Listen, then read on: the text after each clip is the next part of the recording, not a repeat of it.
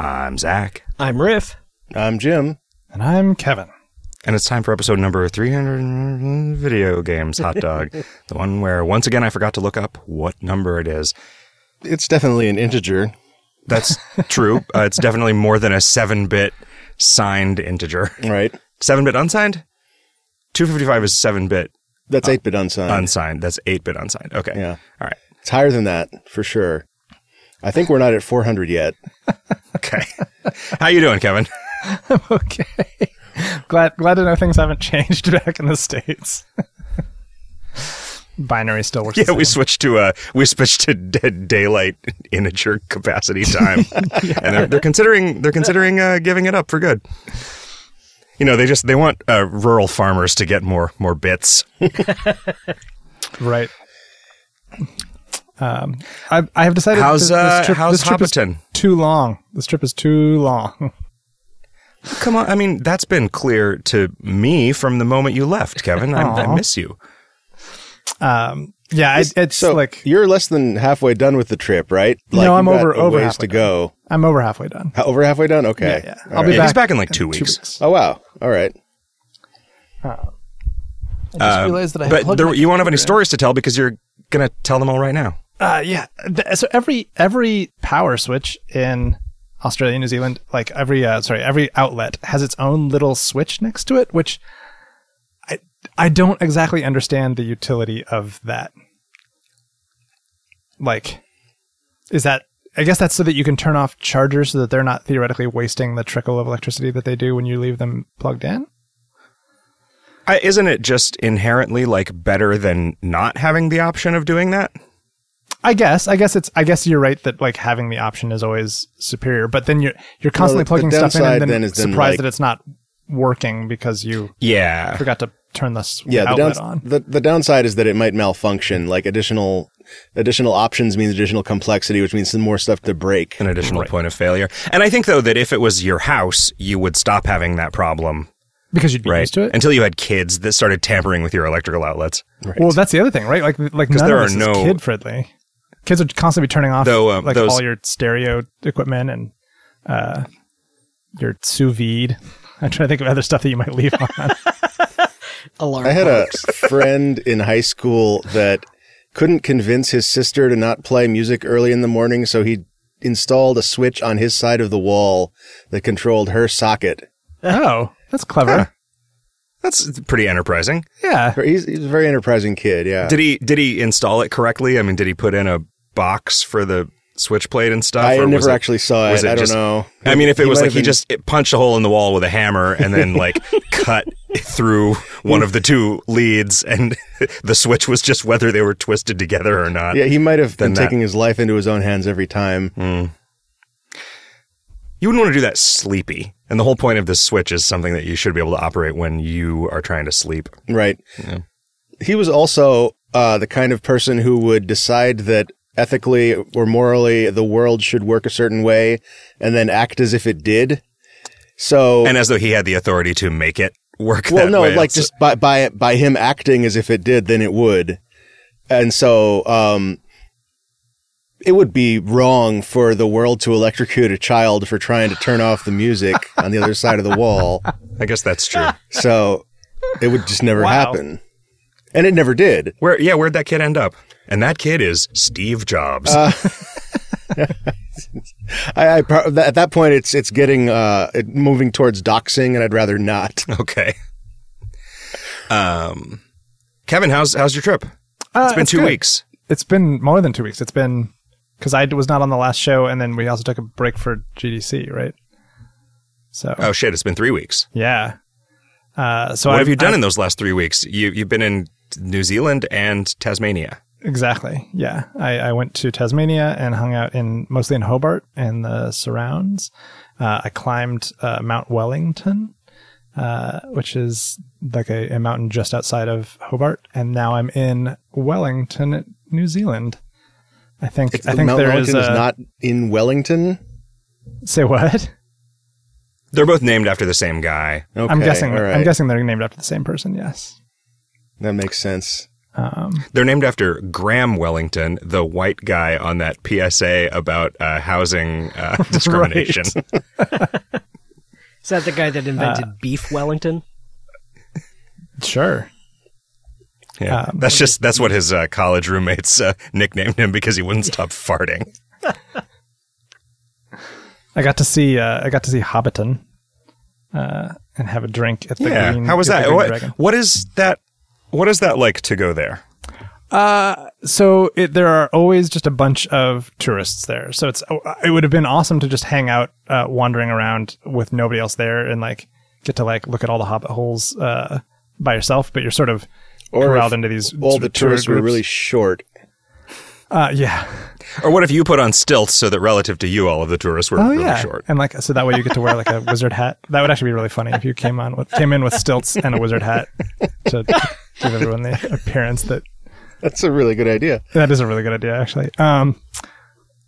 So it is like you are in the Shire. The landscape around there is just absolutely beautiful. New Zealand is incredibly gorgeous. Like everywhere I have gone. Yeah, it's fucked up. It's ridiculous. I haven't even been to the South Island yet, and like I've heard that that's actually more beautiful than the North Island, and I'm kind of awestruck by just how pretty the North Island has been. So I'm kind of setting myself up for disappointment, I guess, by having a bunch of anticipations about how pretty the South Island is. I remember the first time when I went to Switzerland with you, it was like, this is so beautiful that it seems like a trick, right? Like it can't be real, right? This is just like, oh, I don't think our plane made it, and this is just my incident at Owl Creek, imagining this fairy tale wonderland. Also, we took a train, so that would have been real weird. Like, why did I bother wasting like half my Owl Creek incident on this boring train ride?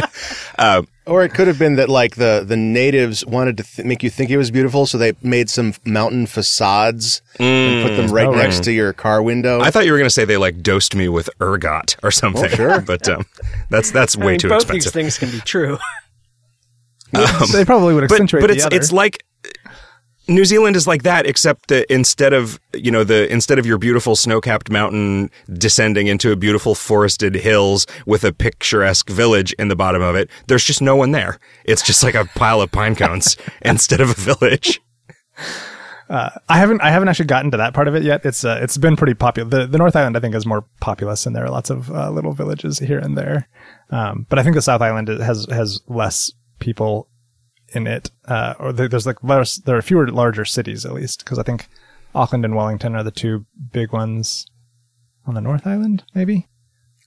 Yeah. I'm looking forward to climbing some mountains in the south. I wanted to do like a big 20-kilometer long hike here, but the weather just was not good, so I could not actually complete it, which was kind of blue. So we'll have to come back at some point and do an awesome, like, it's like rated one of like the best one day hikes in the world. So we'll have to do that. I definitely want to go back there with you and do a bunch of the stuff that Damien did not want to do when we were there because it was too dangerous. Oh yeah, or we didn't have the right equipment. Like what? There's a cave that you can hike through, and it's like a mile, and there's a pretty dangerous river running through it the entire time, and you kind of have to have like a wetsuit. Okay. So you can stay wet while you die. Well, so that you don't freeze to death. Okay. While you die. Yeah. Or like, are you in the river the whole time while you're hiking? You're in the river a lot of the time. Mostly it's just some very, like, what to us would be extremely easy climbing. I see. But you're wet. But just going through a cave. I mean, you have to be wet for a lot of it. That's interesting. Yeah, extremely easy climbing turns out to be actually kind of hard when you're wet. Well, yeah. Also, when you're in a cave, but there were a lot of people doing it that were less capable than us, but just more prepared because they read about needing wetsuits, or maybe they were just wearing wet pants. It says it's chest high, but then I was like, well, whose chest? You know. Yeah, Hobbit chest? It has to be conservative because they have to assume like the shortest possible person might be reading that text. That's true. There's Yeah. I guess they assume if you're short enough that it's above your chest, you're probably riding on someone's shoulders. Oh, right. Okay. You need a wet trench coat in that case. Yeah, why do you have to go into the cave in formal wear? Yeah, it's a wet tuxedo, a wet cummerbund. Oh, gross. So, you went to the Museum of Old and New Art. Oh, yeah, also? that was super rad. That is a place that everyone should have the chance to go to. And apparently they had installed a bunch of stuff that you hadn't seen, or maybe even like a new wing since your visit. Because there's a bunch of James Turrell art there when I went. With just some kind of really impressive... Did you get to meet Bubsy? I didn't. He wasn't there at the time I was there. But there were some just really cool experiences. There was one that I didn't realize that you had to book super far in advance, that I didn't get to see. But I got sort of a taste of it at a different one. There's like a sphere that you go into and you lay on your back and you get like 15 minutes of just these sort of rapidly oscillating, sort of colored lights. And all that's happening is the lights are changing faster than your sort of visual cortex can handle. But what your brain just starts flipping out and starts seeing all kinds of crazy things. So I got like a 30-second version of that in a different sort of piece that he had made. And like I was seeing all of these weird abstract geometric forms. It looked a lot like looking through a kaleidoscope kind of, but it was just a blank white wall with color being projected on it. Super, super interesting. Basically LSD. I guess maybe, I don't know. It was super cool. And then after that, then they sort of let you sit in darkness for about 15 minutes and sort of the after images linger, and then it sort of slowly winds down. And so like that sounds like a really cool thing, but it's limited to 2 people at a time and it takes half an hour. So it's very like the slots are fill up very quickly. But that sounds super interesting. But that seems like a thing that I would need I would need a couple of drinks before I luckily was able to sit still for that. It's a museum that has a bunch of bars in it. Holy cow.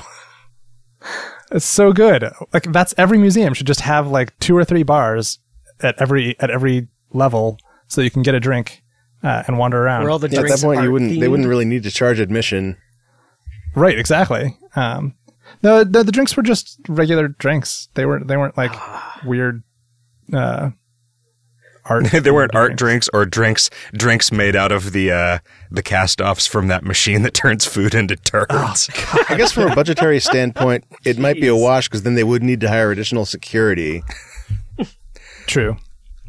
That's true. Yeah, no, the Museum of Old and New Art is fantastic. Definitely worth spending at least a full day there. Yeah, the trip has been really great. I feel like I've had better experiences with the stuff that people personally recommended.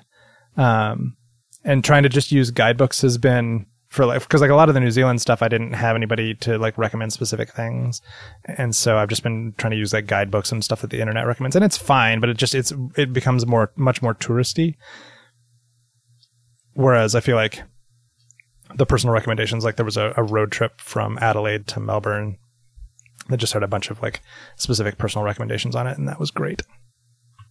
So, and those things are in the guidebooks, but it's not, you don't get sort of the same like cross section, I think, of stuff.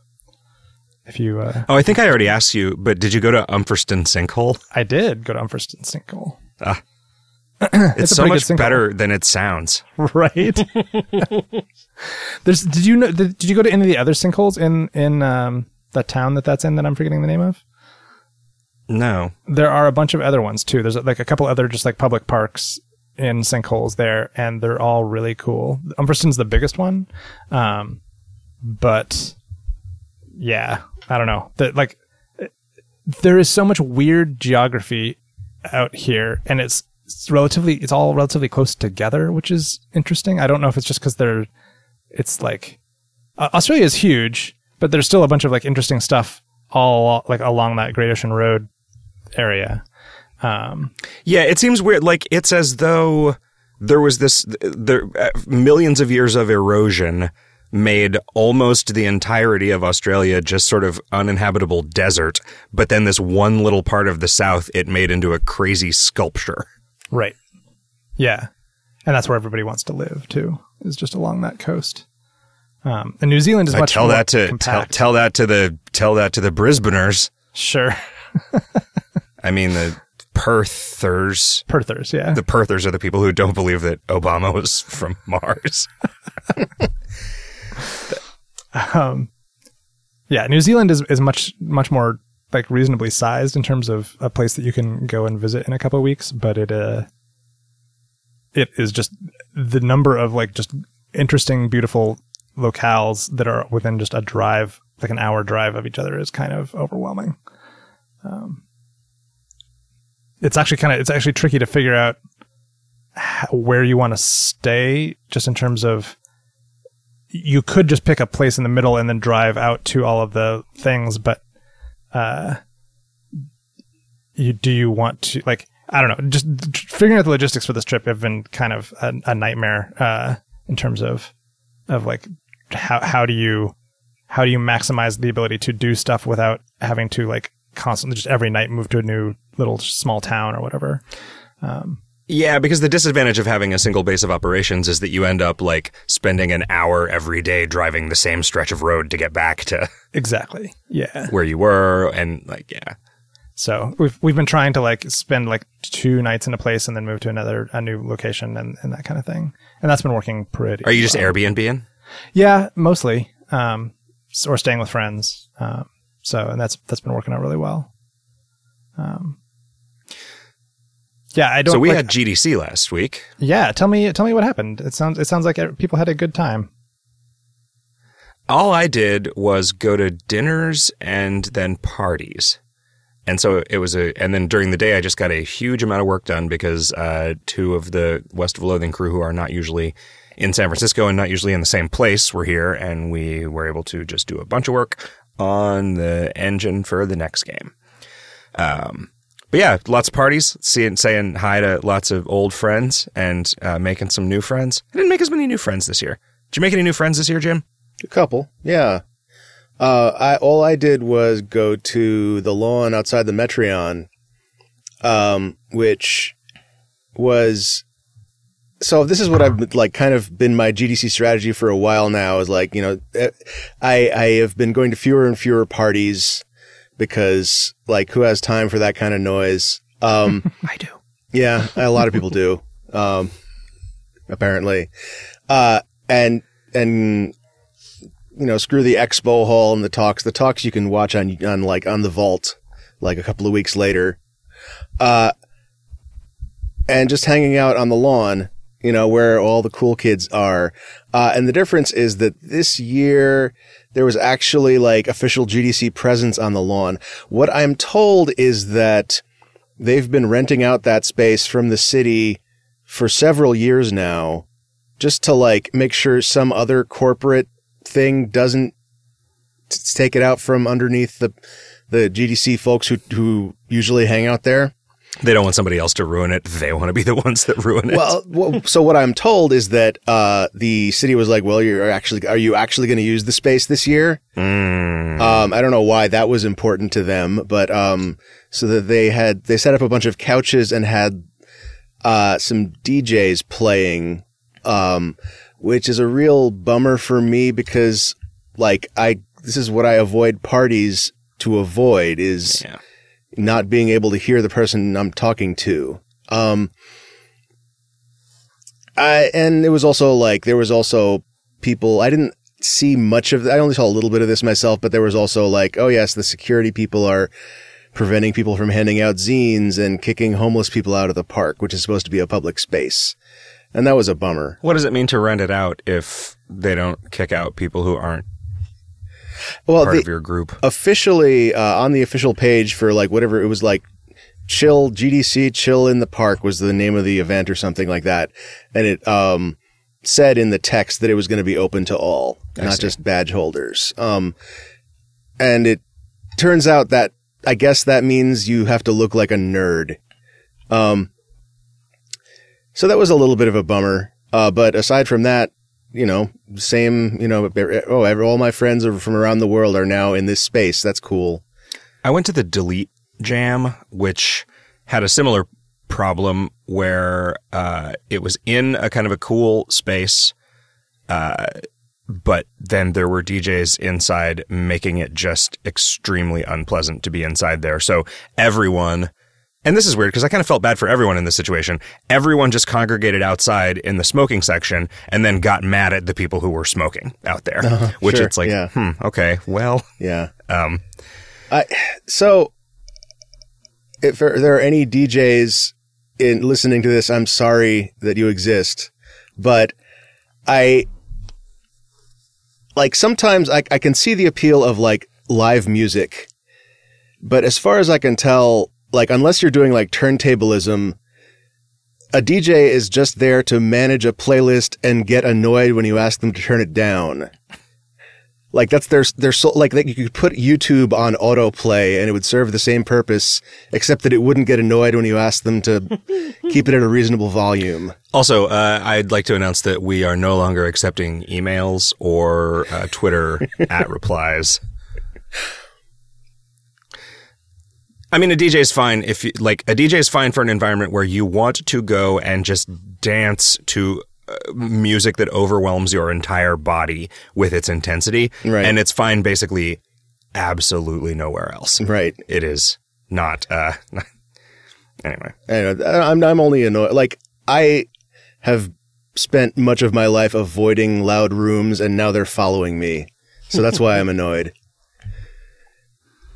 It was weird. Like our party got insufferably loud. Yeah. Even though there was no music playing. Right. And that's the other thing about like, that's the thing that is kind of like the elephant in the room whenever I talk about loud music is that it's going to be fucking loud no matter what. Yeah. You get 200 drunk people talking to each other. But and like, there's just ripples of loudness. Why make it worse? Yeah. Oh yeah. So that's what we figured. Yeah. Yeah. Our party was good though. You were only there for a few minutes. So as far as I saw, you were only there. The only interaction we had at that party was that you said something like, "You're finally in your element," which, like, I think I got the joke, but I'm not sure. No, I was surprised that you showed up at all. Oh, okay. Just because, like, I feel like you never really wanted to be at that thing. And now that you have a kid, you have a perfect excuse to be like, "Oh, sorry, I can't go." Well, that was the only one I went to that week. So, you want to show up where your friends are going to be. Well, that was sweet of you.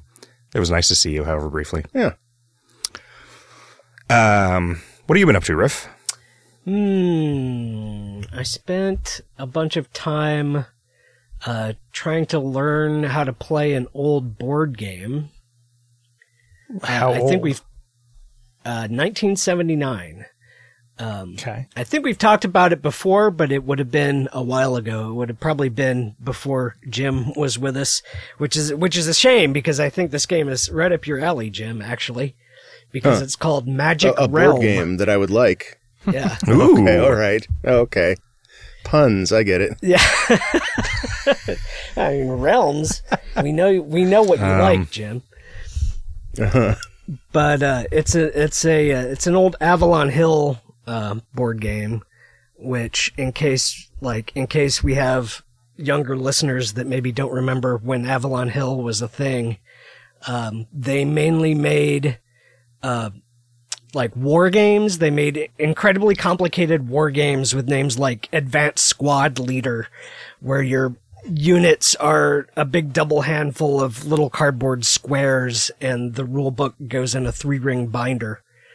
And Magic Realm is basically what you get if somebody described Dungeons and Dragons to the designer of one of those games.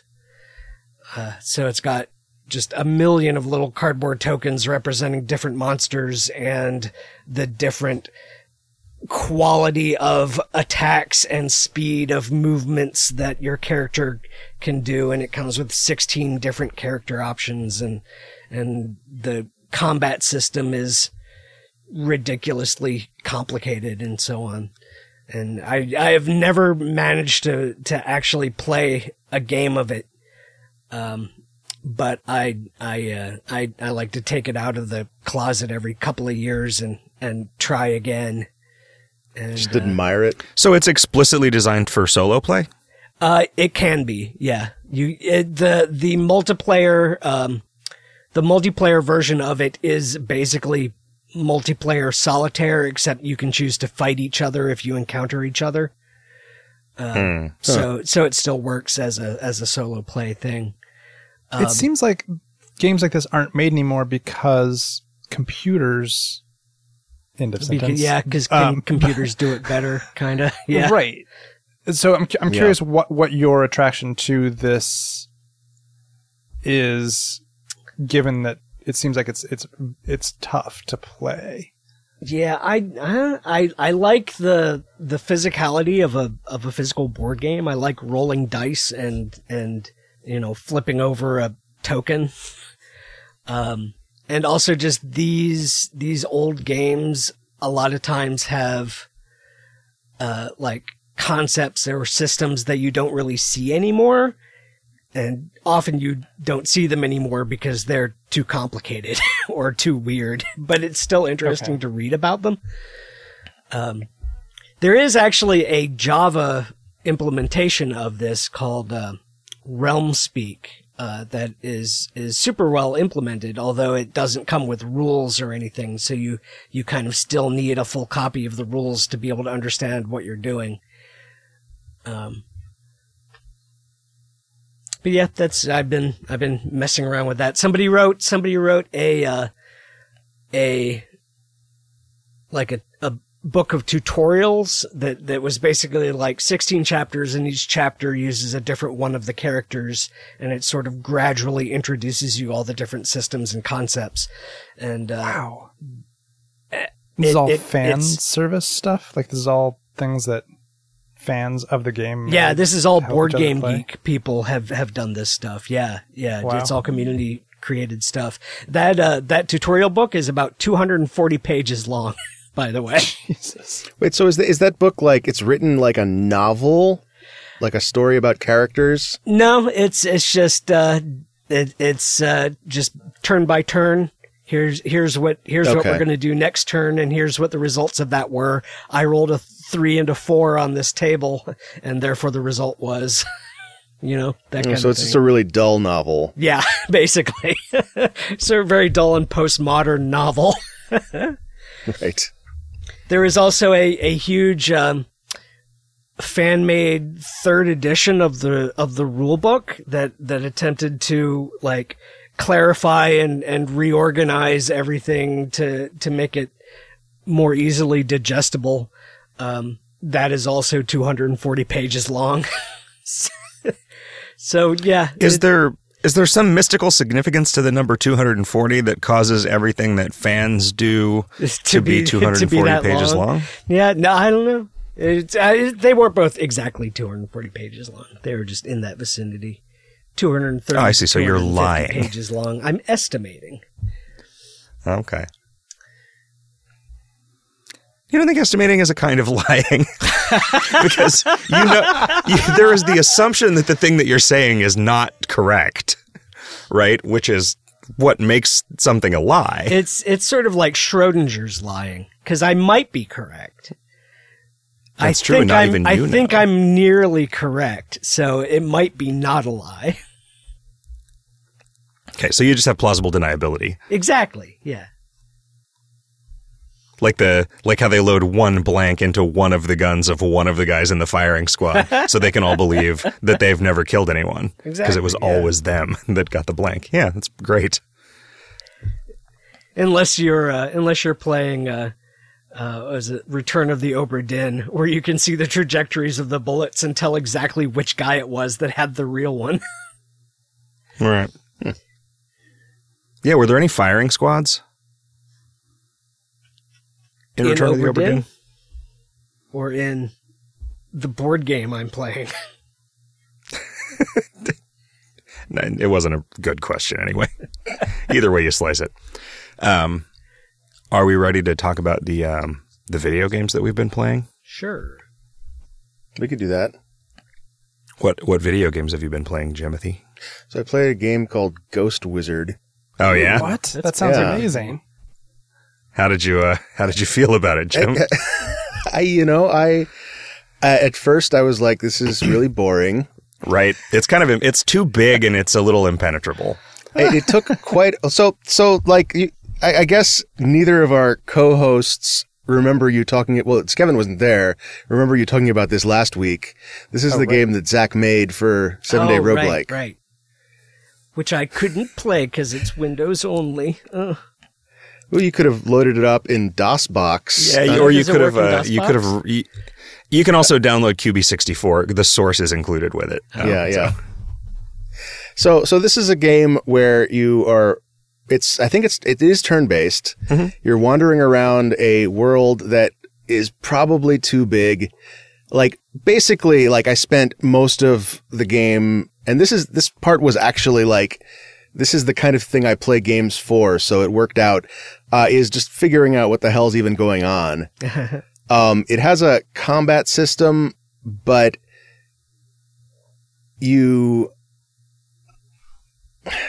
so you wander around, you have you have a health meter and then a MP meter basically, and the MP meter is called influence. So if you have too low influence, you can't do anything to the world. And so like if you fight a bunch of monsters by attacking them with your magical spells, then you suddenly can't interact with the world at all. But if you like wander around for a little bit longer, you get 1 MP back, and then you can use that to knock over a cairn.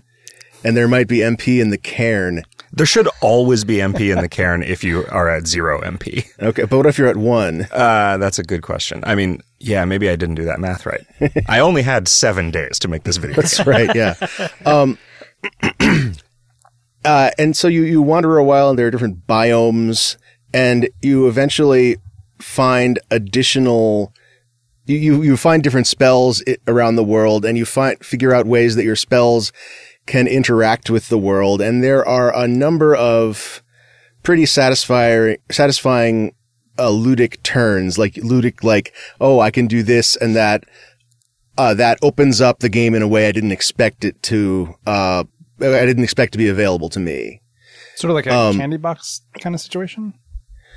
Yes, but more like kind of just falling out of the simulation. Oh, okay. Like, you think that areas are impassable until you get a verb that lets you, like, burn trees, for instance. Right. But it doesn't, like... The first time you try to move through a tree, it doesn't say, you can't go there because you can't burn this tree yet. So it's like... I wonder if... I bet you would not have stuck with it if it had been made by a stranger. Probably not. Because it did take, like, maybe half an hour for me to, like, get to what a part that I thought was an interesting turn.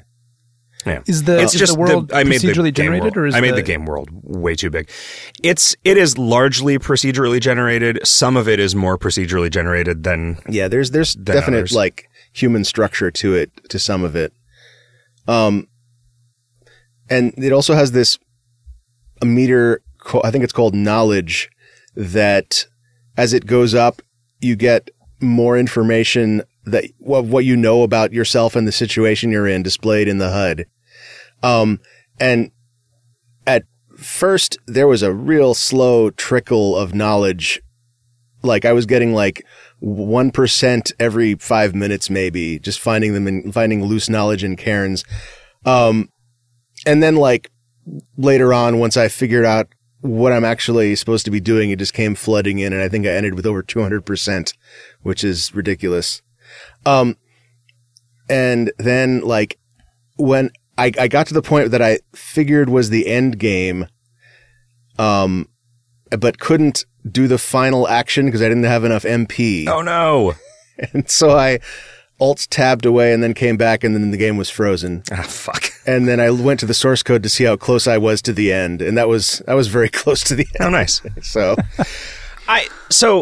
I definitely, I understand, like, it once it was revealed to me, I made this game world way too big just because I was like, this is how big it should be. And then it's like, oh, fuck. Now that I've generated this and I'm actually like playtesting it, it's kind of taking too long, even though I know exactly where to go. So if I didn't know where to go, it would be way too long. Right. And it was too late at that point to change things? Yeah, too much stuff was hard-coded based on the actual size of the world. And it was like, it wouldn't have been too late if I was developing a traditional video game, but like I had a week. Right. There's definitely like some, and the trade-off is almost certainly not worth it, but there is some value to like the feeling of kind of you're stuck in this place and endless wandering, being a ghost. Yeah. Like that's apropos. So like if this game were, if this game were like released in the 80s, it would have the opposite problem, which is that like it's too fast paced and it's over like in a couple hours.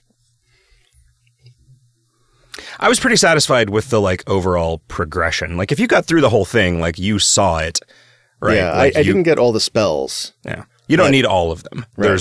There's usually 2 options for any given like critical path thing that are just vary in their like effectiveness and cost. But yeah, there was definitely like stuff that I still didn't understand. So like it was effective in making it feel like even though I had like finished the game, I didn't actually finish the game, but even though I'd almost finished the game, I felt like there was still like mystery left in the world, which is a cool place to be when you're coming away from a world.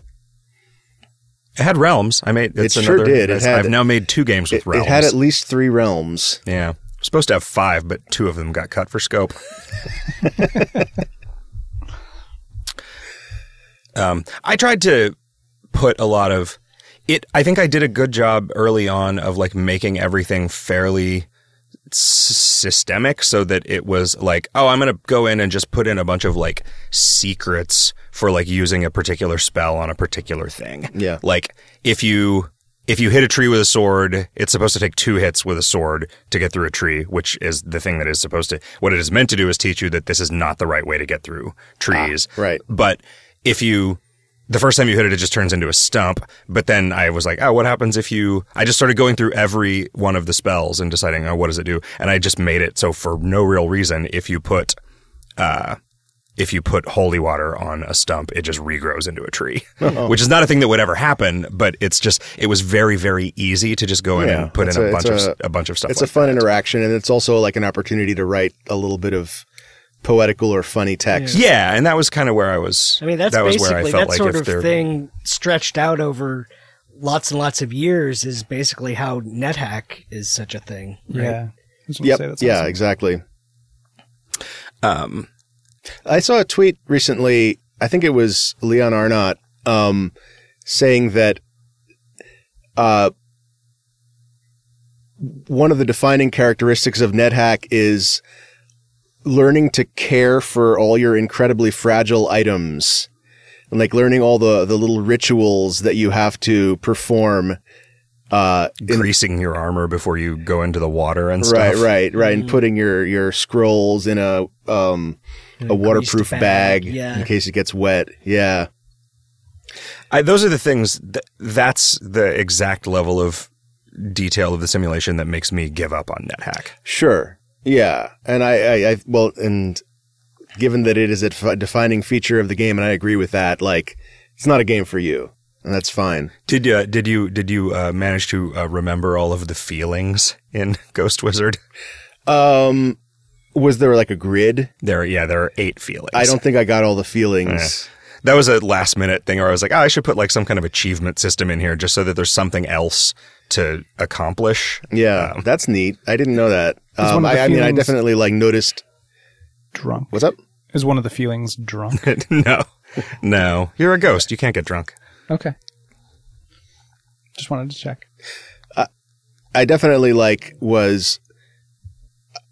there were only a couple of feelings that I remember appearing like as connected with one of my actions, and I'm sure they all were, but like there was the one for destroying a tombstone. Oh yeah. And then there was one for discovering the third realm. Right. That sounds like a funny euphemism for something. Yeah. This is like a conversation I had where someone was explaining that a latte was a third foam. And I mishearing them as talking about something about the third foam, like a third, a third kind form of of matter. Right. Oh, it was 1/3 foam. I see. Yeah. That's very good. You're like, wait a minute, what are the first two? Like, exactly. I was actually, Wait. that's exactly what I said next. So there's styrofoam. I thought maybe it had to do there's- with third wave coffee. And I played a game made by someone who was at the party, at the Asymmetric Campo Santo party, called One Screen Platformer. Oh, yeah. Yeah, good old Chris Zukowski. Did you play that as Adventure well? Mountain. Yeah. I've been playing it and talking about it for months on What? this podcast. Really? Thanks for paying attention. Yeah. No. Yeah, I've been beta testing it for a long time. Okay. It's But, I totally believe that I was anytime someone was talking about this game, I just happened to zone out, because that totally happens. You can hear it in the podcast when I'm like, I pipe in with an interjection of a thought I just had, someone else had 5 minutes ago. One Screen Platformer is so it's a platformer that is structured to it's more accurately, I would say, described as like a one level platformer.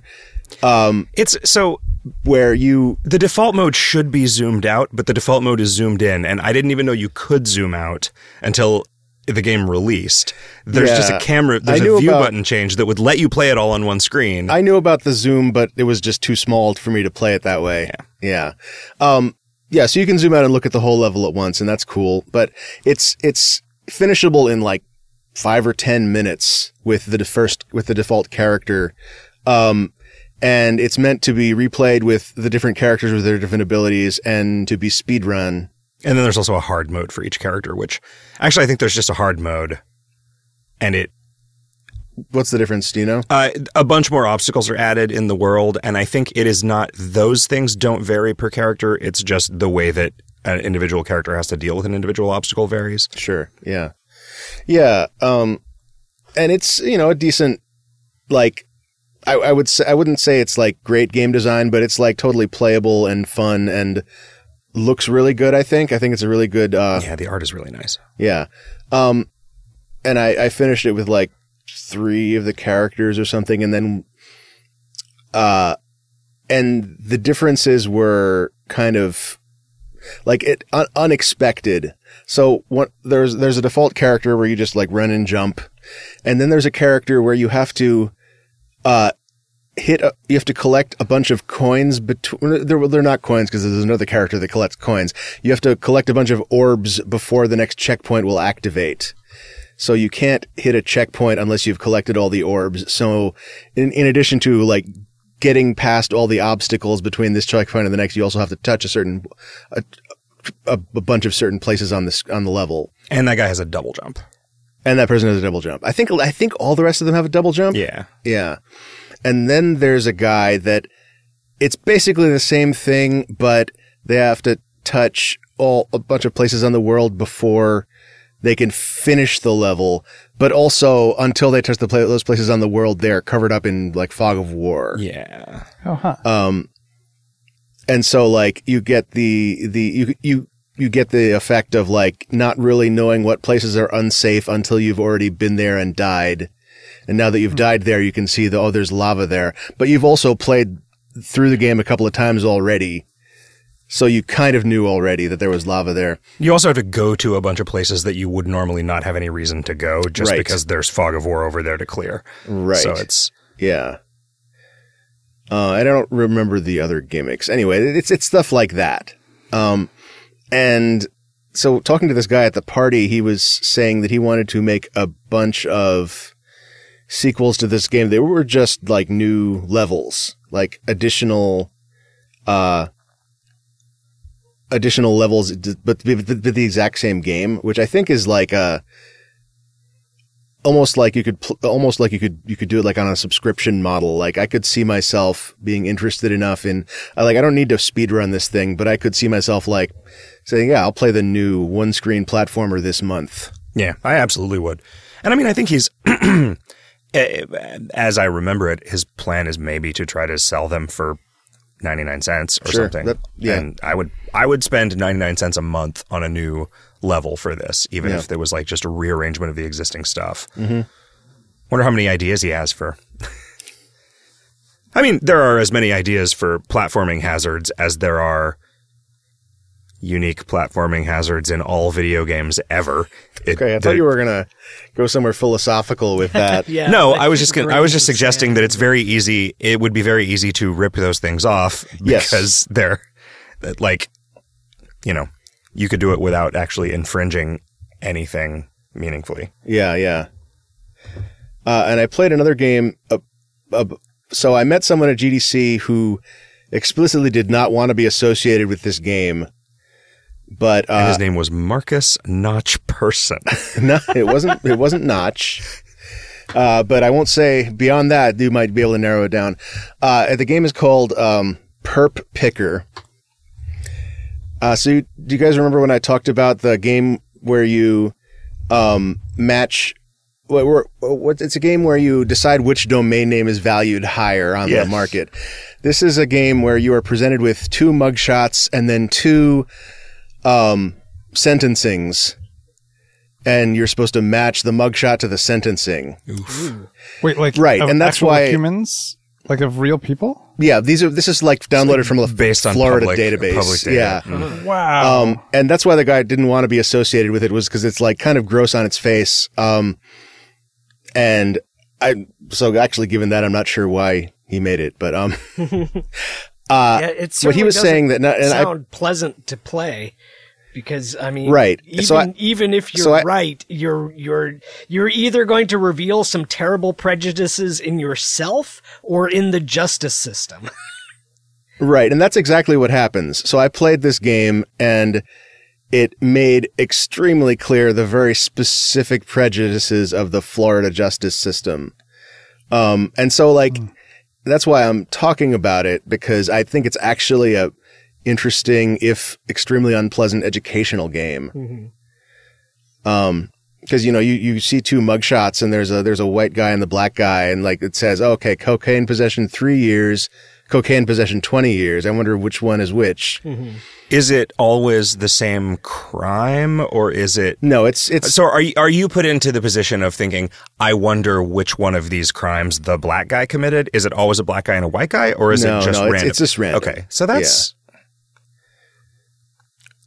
I feel more like egalitarian, and that's interesting. Yeah, but like, that's way more interesting than if it was here's the problem. I think it's way less defensible than if it was trying to make a point about systemic injustice, but it's way more interesting than if it was trying to make a point about systemic injustice. It is an interesting, like, weird skill to. Well, and then there's like an artist. It's not called an artist statement, but like there's a button you can click where there's a paragraph that the guy wrote about injustice and justice and prejudice. And it seems very tacked on, but like I think the guy was trying to make clear that like in case there was somebody who was going to play this game and see that black people spent way more time in prison and think that was the fault of the black people. That he wanted to write this paragraph that nobody's going to read for them. Right. He must have done cocaine in a way worse way if he got 20 years for it than this other guy who was just like doing some cocaine so that he could work more to support his grandma. Yeah. It is It is an interesting game, but it's also like real hard. Like it is kind of fun in a gross way. Like it's very prurient, if that's how you pronounce that. But it also kind of makes you feel gross to play. Yeah, I feel like that's a game that if I found it, I would play it and think about it a bunch, but then I would not tweet a link to it. Yeah, I'm certainly not going to do that. I guess I did. Yeah, like the fact that I'm willing to talk about it here is probably more that I have more space to talk about my feelings about it than I would in a tweet. Yeah. Sure. Also, this kind of doesn't seem real in a way that a tweet seems real, at least to me. Oh, it's on the record, but it's not Googleable. Right. It's certainly harder for like someone who's trying to like dig up dirt on you to find and quote. Yeah, thank God. But like, why would tweeting like, "Hey, this is an interesting game," be a bad thing? Because it is interesting, right? It's because interesting is a form of oh, Jesus Christ. I can never remember words anymore. I'm so old. It's a form of endorsement. You're just sleep deprived. Yeah, that's probably part of it. Okay. I think that's what I would worry about. Like, right? Like, because if there's something that is provocative and I have strong feelings as a result of it, I don't necessarily understand those feelings well enough to understand whether I should be embarrassed about them or not. Like, whether is this illustrating something about me that I should examine and maybe try to stop responding to things in this way? And if so, or if it isn't until a couple of weeks later that I think about it again, I'm like, oh man, I don't like the way that made me feel, and I should endeavor not to be like that. Then if you've tweeted about it before that, then it's suddenly like, oh, here's the time that I recommended this thing that I eventually like. But I don't know, so what I was recommending then was the experience of playing this thing and then having it prompt some kind of personal growth. Yeah. But that kind of nuance. That's not a nuance you can convey on Twitter, basically. Yeah, and it doesn't prevent Chinese Twitter. It doesn't prevent people from to Chinese Twitter, which is also like tonal, right? You can't. I don't know. I'm not worried that somebody is gonna like weaponize shit that I've said in the past against me. I don't know why. Like, fucking happens to Gary all the time, and it never happens to Cole, and I do understand why. Yeah. But you should explain why to the listeners, in case some of them don't. I don't know that I want to explain why. I'll explain why. You explain why. It's because Gary fucking engages with those pricks. Right. Yeah, like, he talks to them, whereas Cole is barely on Twitter. Like, yeah. They believe the same things with basically the same vigor, I think. But also Gary just talks about it a lot more. Yeah. And like, I don't think that makes Gary worse. And he doesn't just talk about it like into the void like everybody does on Twitter. Sure. He actually will like reply to people who are, yeah. That sucks. Every time, like, I tried so hard to figure out how to mute Curious Cat because it was so depressing just watching that aspect of my depressed friend's life just constantly making itself worse. Yeah. But like, I never could figure out how to mute it. Yeah. But I think though, beyond just that, there's like, I'm not a good enough person for anyone to bother trying to fuck with me like that. Like, I don't set myself up in opposition to people who I think are pricks, because I don't like conflict. And it's, maybe I should. Maybe if I were more concerned about actually accomplishing good in the world. Yeah. I have definitely like made a deliberate choice to not provoke the beast since I A, had a kid, and B, changed my name to something that's way more like you could probably search it on Spokeo and find just one address instead of 1,000. Right. I'll do it on the podcast, but I won't do it on Twitter. And that's, I guess, that is, I think, kind of what, like, that's where this conversation started, was talking about this game. Perp Picker, by the way, is what it's called if you want to look it up. Yeah. And then you can decide whether you want to tweet about it or not to your, like, 9 followers. So I'm talking to the listener. I'm assuming that our listeners have, on average, 9 Twitter followers because most of them probably aren't on Twitter at all. Right. So they have the default 0. So that's a video game and a video game discussion. Was that those 3? That was 3. That was your 2 weeks? That was my 2 weeks. I have more, but I want to save them for another podcast. Like a different podcast that you're on with cooler people. That's right. What have you been playing, Kevin? I haven't had a ton of time to play games because I've been so busy seeing the world. But I brought my Switch with me, and I have been playing some Baba Is You, which is just a delightful puzzle video game. Can't talk about it yet. Because we have to do that as an assignment this time, and so Jim has been putting it off.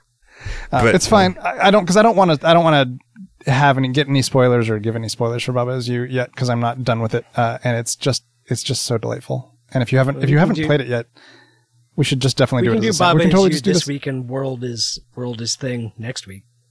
Yeah, that's totally fine. That sounds great. World is next door. The world is next door. So if I can't talk about that because it's the assignment for next week, then the only other game I played is this Switch game, which I got basically for free because it was like 90% off, and I just spent my little gold coins on it. And it was called Mad Age and This Guy, which is another sort of good name. It is a pretty good name.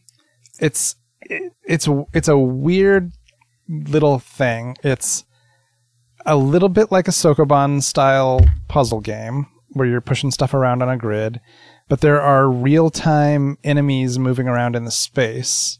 So it's not turn-based in the same way that a lot of those sort of grid-based games are. And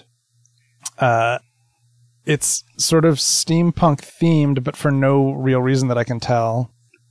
I think that's what the Mad So Age like is. anything steampunk. Sure.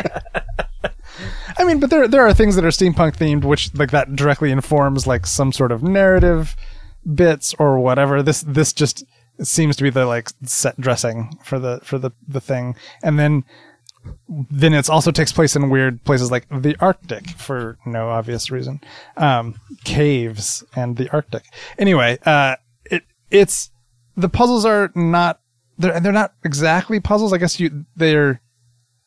it's more like an arcade Sokoban, I guess, because you're trying to defeat these sort of robots that are roaming the halls, and sometimes some of them are like just doing their independent paths, and some of them are wandering randomly until you get close to them and then they start following you. And you have like bombs that you can place around the level and that kind of thing. But it's also, the levels are sometimes very long, and if you get hit by a robot or if you actually are in the blast radius of one of your bombs, it just restarts the level entirely. There's no checkpointing, and that can get very frustrating. So it's an okay game, but it's not something that I would necessarily recommend, in part just because of that, the like sort of lack of checkpointing for some of the very large levels that you get to later in the game. But that's about it. I haven't really had a chance to do much other game playing in the past couple weeks. I have a question for you, Kevin. Yeah. I'm curious if your experience of this is similar to mine. I don't remember buying a new iOS game and getting into it enough that it was even worth mentioning to anybody else since Syncopaus, which was 16 months ago. Have you been playing games on your phone? Because I feel like I just kind of haven't for 6 months. Because I feel like that corresponds. I feel like there's a drought of worthwhile phone games in the past year. I feel like the thing that changed for me was getting a Switch, and so a lot of my discretionary time, which would have gone towards phone games, is now going towards playing games on the Switch. That said, I have played a couple games on the phone, I guess. I continue to play like Hearthstone, for example, and there's, like Twinfold was one that came up that we talked about a bit recently. Oh, right. Okay. All right. No, that's a good point. Twinfold was great and new, and it was a good phone game that was good, and I played a lot, and I just kind of forgot about it. So looking at my games folder, Evergarden was just recently released on phones. Okay. So that's probably worthwhile. I played that on PC though, and I feel like Hearthstone doesn't count either for that reason. Sure. But Evergarden is so clearly much more of a phone game than a PC game.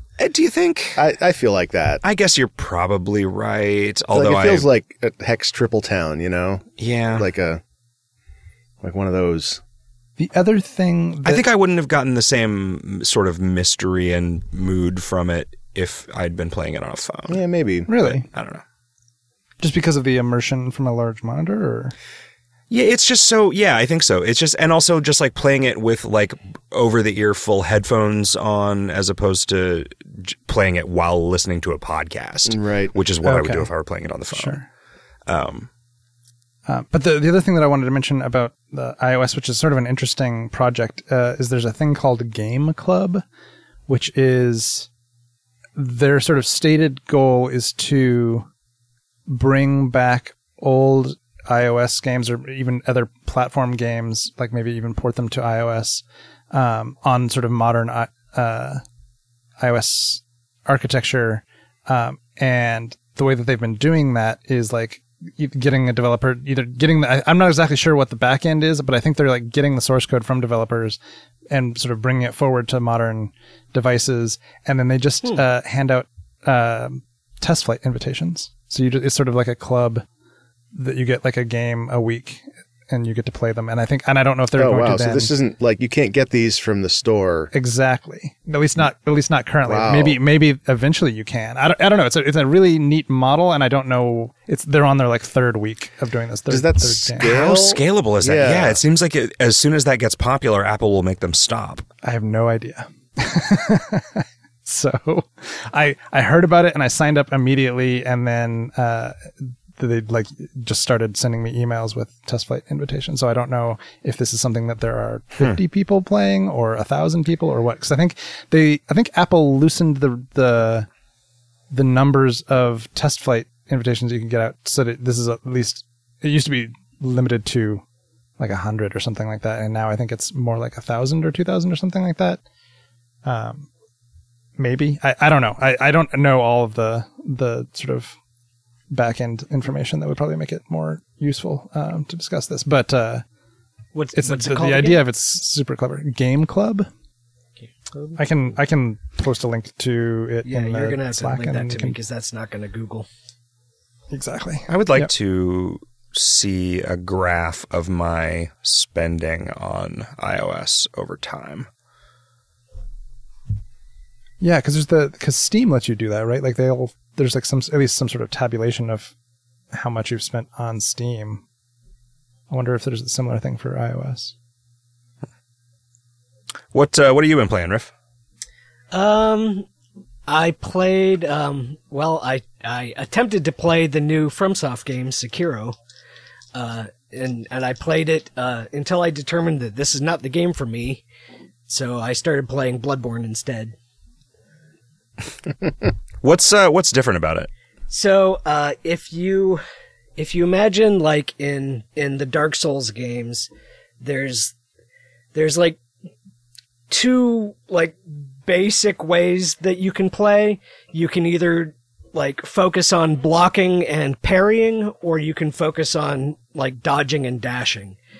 And Bloodborne took out nearly all of the blocking and parrying and focused entirely on dodging and dashing. And Sekiro does the opposite. It makes dodging and dashing much less useful, and everything is about blocking and parrying. And in particular, it's about very precisely timed parrying. And it's also, and also when a boss or an elite character winds up one of their unblockable special attacks, you have to be able to like read the tell that it's giving and determine what kind of special attack it is and hit the correct button to counter that particular kind of attack in like a very small window. So it demands a huge level of like timing and precision in the way that Bloodborne does not. And I have not played this game, but to hear Gary talk about it, there are it's almost two separate games kind of mushed together, where one of them is kind of a free-form like stealth game where you can take many different approaches to a scenario. Yeah, the levels. And then there's Or go on. Well, and then there's the boss fights, which is what you're describing, where like there is exactly one approach that you can take, and you have to find out what the game wants you to do and then perform it perfectly. I found that system of combat for the boss fights to be just totally unplayable. Like maybe I could eventually get the handle of it, but I could also be doing something that's doesn't sound instead. Fun. It doesn't sound like a good game. But the levels are really great because the like in Dark Souls and Bloodborne, the levels are pretty much like paths that you work down, and sometimes the paths branch, but they're still paths. The levels in Sekiro are hugely open and frequently very vertical because you have a grappling hook, and you get to choose your own route through a place. If you want to go up over these roofs or down below where there's grass that you can sneak through, or just pick whatever route you want to go to get from point A to point B and avoid or kill dudes that happen to be there as you please. And that exploration is really interesting and cool. That part of the game sounds amazing. Yeah, and that's super sweet. It just makes me real mad.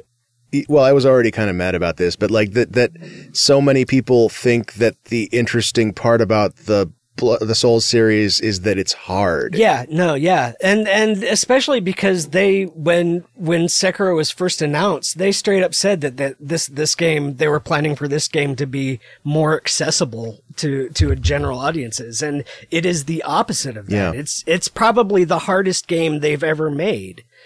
'Cause it's not just like the precision timing required, but, the bosses destroy you if you miss a block. Like a boss will do half your health if you respond improperly. It's rough. It's rough as hell. And for people that have that skill set and reaction speed to be able to play it, I'm sure it's awesome. I don't want to say it's a bad game. It's a very good game for specific people, but I think a lot of people are not that people, you know? Yeah.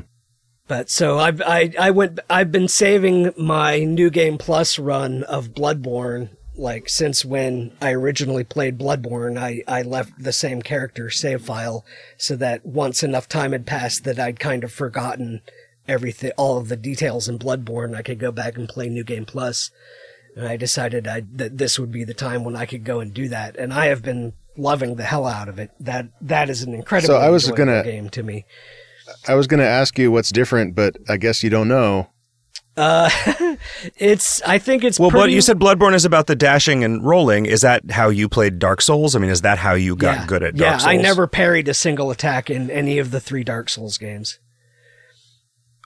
I don't know how to parry in a Dark Souls game. I bought Bloodborne in large part because of the way that you talk about it when I got my PS4, but I still haven't installed it, and I'm realizing that it is because I am afraid that I'm going to be as disappointed in it as I am in Dark Souls. Because like I am never going to get past the Capra Demon because I'm never going to choose to do something that makes me that angry again. Right.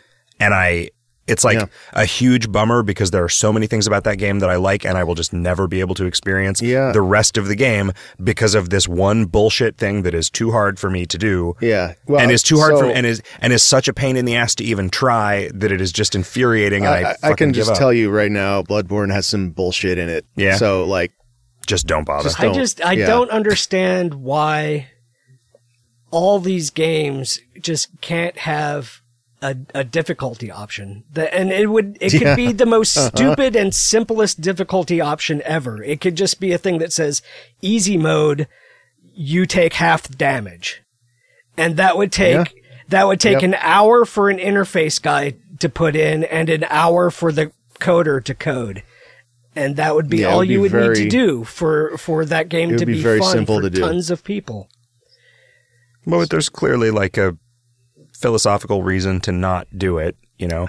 But at a certain point, like I feel like if they had a philosophical reason for, I mean, let you save everywhere. No, that fundamentally changes what the game is. Nah. Yeah. I mean, I get it. And I get that, like, the actual answer is get good. It's like, I would also really enjoy being a concert level pianist, but I don't want to do the work to get that good at playing the piano, even though I know it would be really rewarding, and it would be really rewarding in a way that I would really appreciate. But I just can't bring myself to feel that way about a fucking entertainment product. Yeah, exactly. I mean, people should be allowed to, like, adjust a thing to make it accessible to them, I wonder if there's like, it's too bad there's not like a game genie that I could wish for a version of Dark Souls that didn't have a Capra demon in it. There are Dark Souls mods.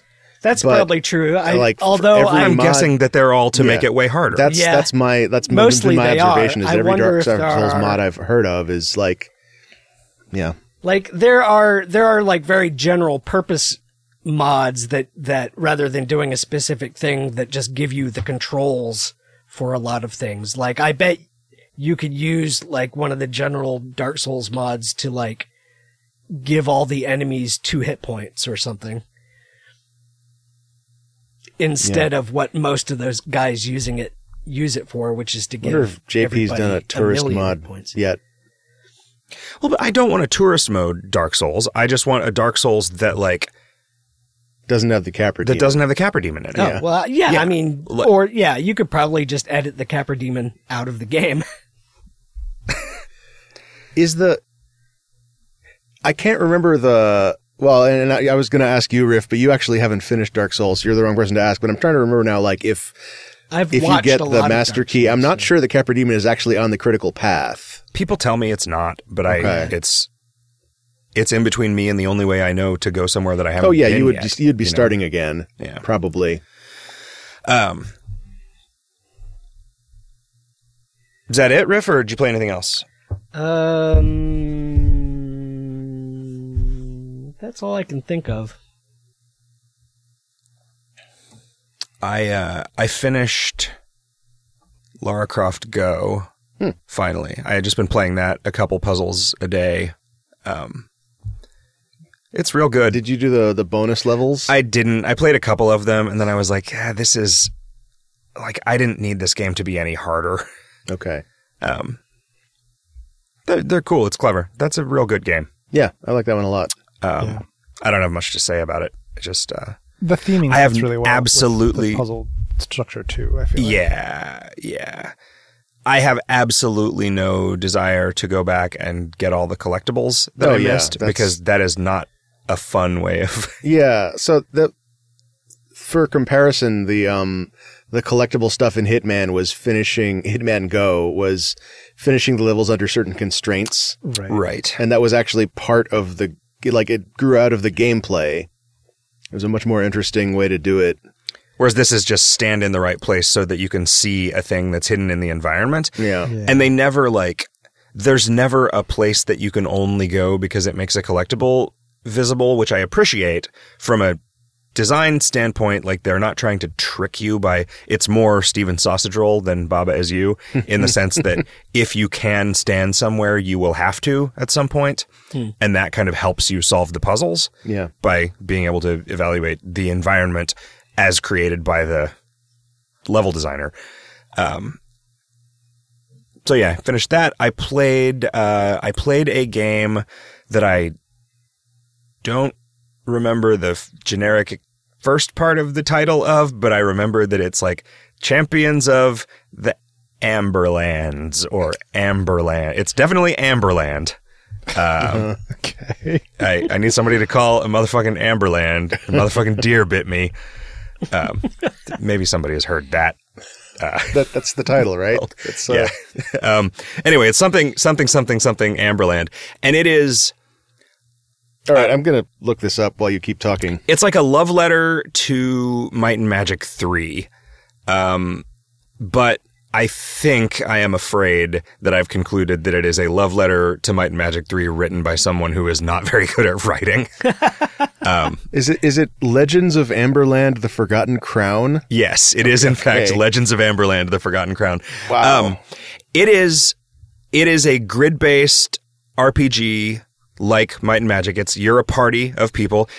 So it has what I thought was a very clever innovation, which is that instead of your party order and like attack prioritization for enemies being just left to right, it's the guy in the middle is at the front of your party, and it's like it seems like you're maybe like kind of in a flying V moving out from the center. And that became extremely clear right off like they didn't have to explain that, because when you start the game, your paladin, your most armored fighter guy, is just in the middle and your casters are on either end. I'm like, oh, okay. It seems like it's got, towns and a lot of gear for you to equip. But the towns are just menus, which I actually fucking love, right? It's not another map that you have to explore that there's nothing interesting about except like, where's the blacksmith? The blacksmith is there by that button that says blacksmith. And, it's like a big contiguous overworld. Monsters are moving around in the world, although I haven't found any ranged weapons, so I don't think that there's... And I tried to cast a spell at a monster that was far away, and it didn't work, so it just wouldn't let me cast a spell because I wasn't in combat. So I think it's technically modal combats.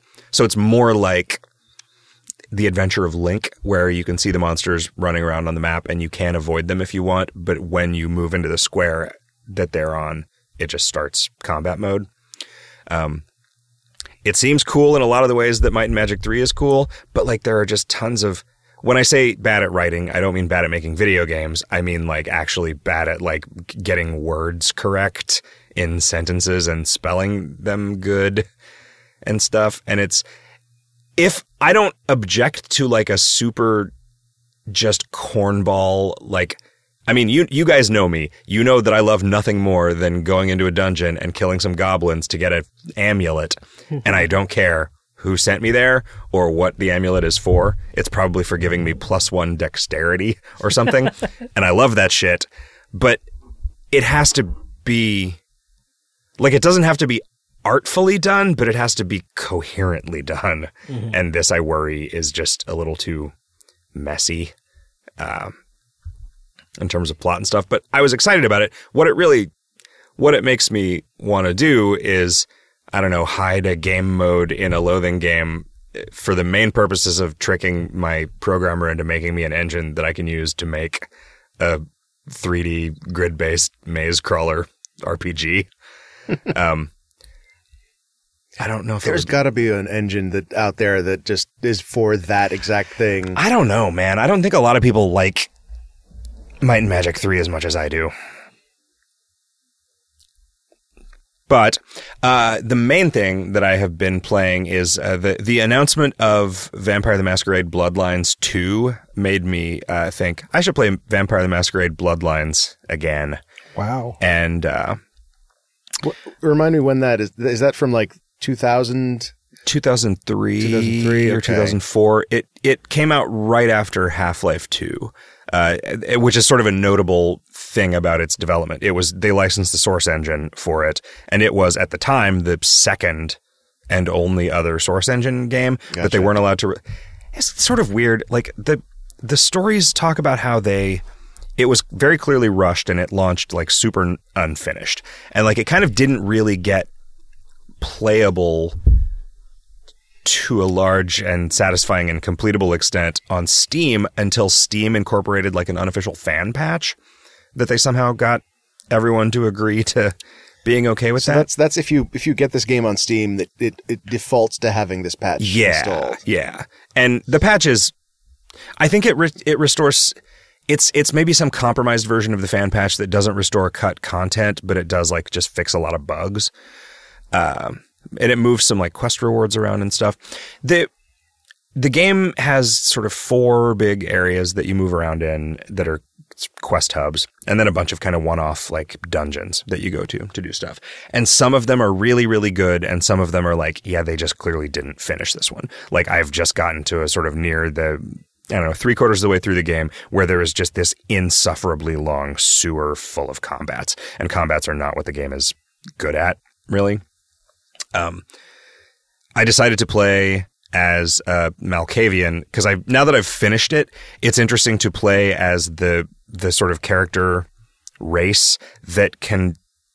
There's a lot of like seeing the future cooked into a lot of their dialogue responses, and I learned. I also just read a bunch about the development of it. The guy who was the writer, Brian Mitsoda, wrote that they knew that they wanted the Malkavian vampires, which are the sort of like probably problematic from an ableist standpoint, like mentally ill vampires, to have totally like completely different dialogue options for literally everything that the player can say in the entire game. So they had to put it off until the end.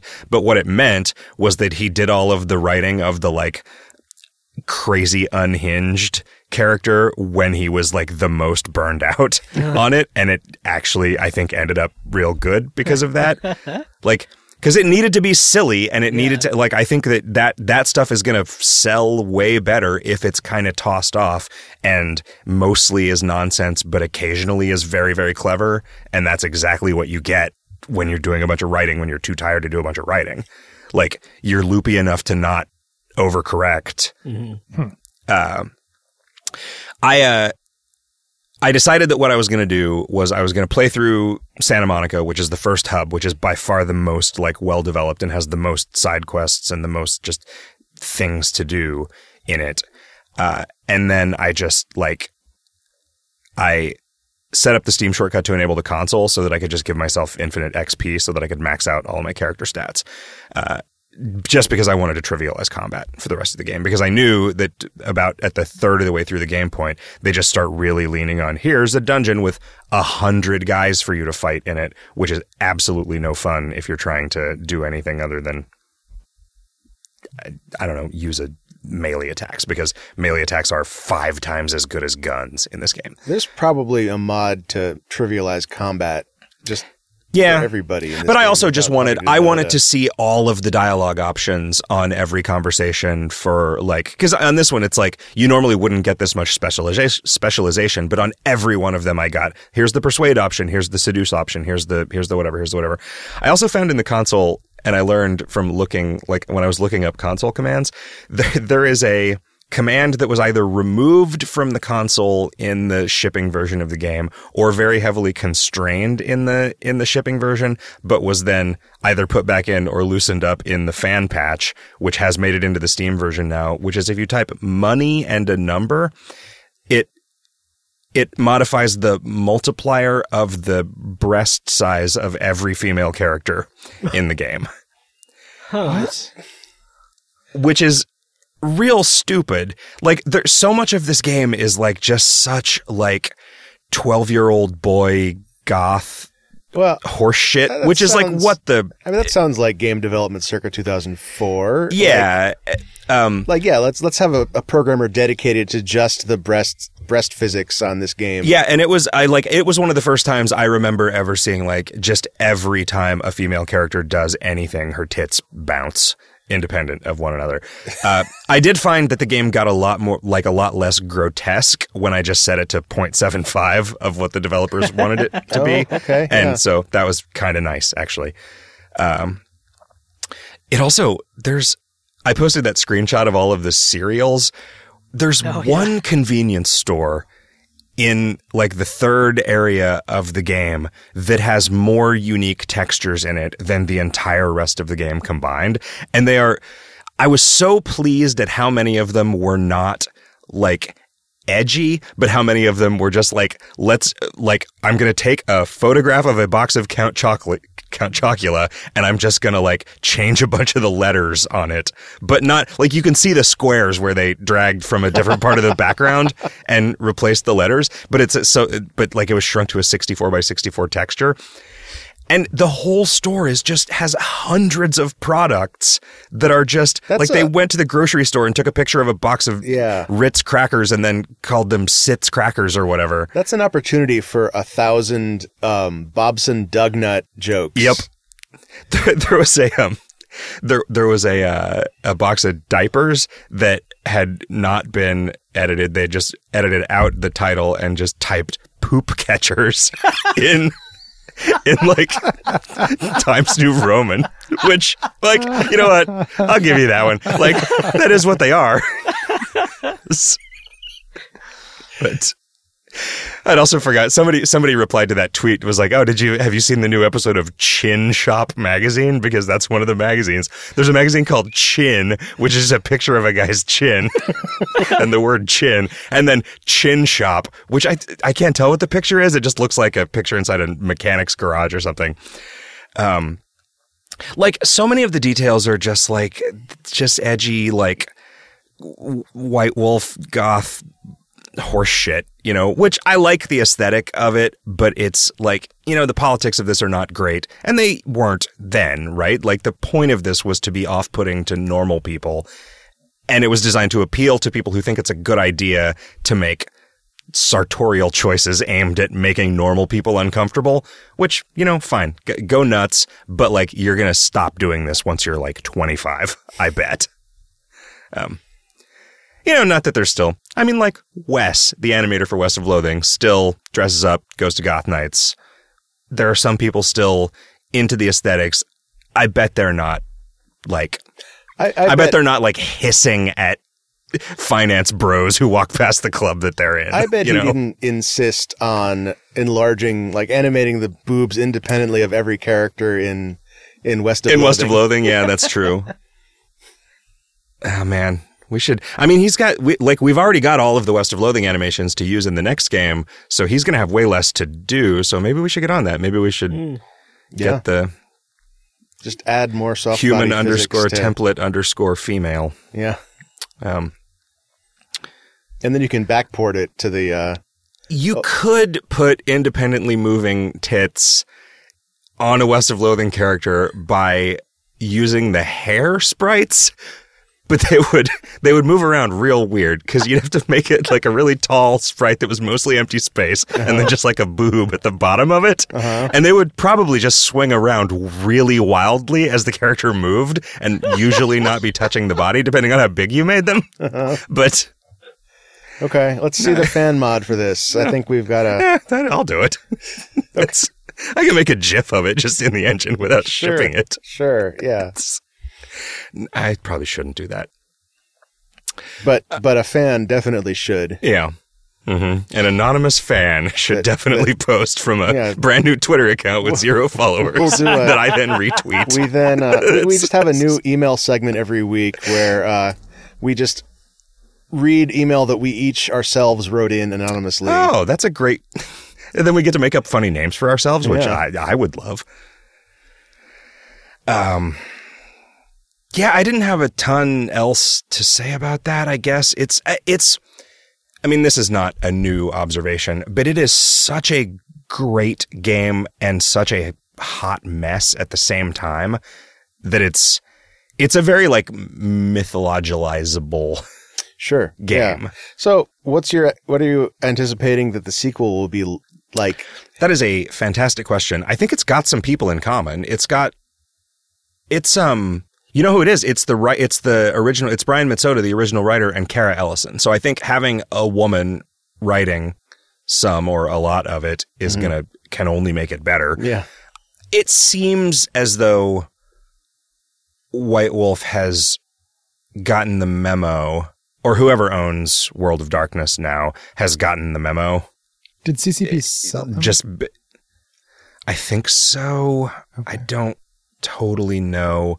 But, like, they're starting to, like, shed the, Nazis from their communities and stuff. I mean, maybe they're just over 25 now. Yeah, that's probably true. I don't know. I just don't have whatever muscle it is that people use to get excited about a game that's coming out 2 years from now. So I don't have any feelings about it, really. Like, I'll be happy to play it when it comes out, and I hope it's good, and there's no reason you couldn't make a good video game in 2022 or whatever, Let's hope.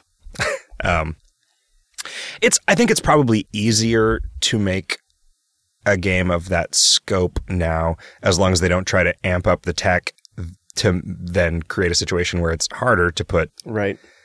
Because it's not great at being event crawler, but it is event crawler. Like there's one of the clans of vampires cannot be seen by normal people, or it counts as a masquerade violation, right? And so every level has a sewer system that class of character has to use to get around, and you can finish the game that way. I bet it would be nearly impossible to finish the game that way the first time. Like if you didn't know how the maps were laid out, you would be doing a lot of like quick loading and quick saving. Right. Now, 15 years later, how long does quick loading and quick saving take? Yeah, it's not as fast as I would like it to be. Right. Okay. The only annoying thing is like when I tab out to.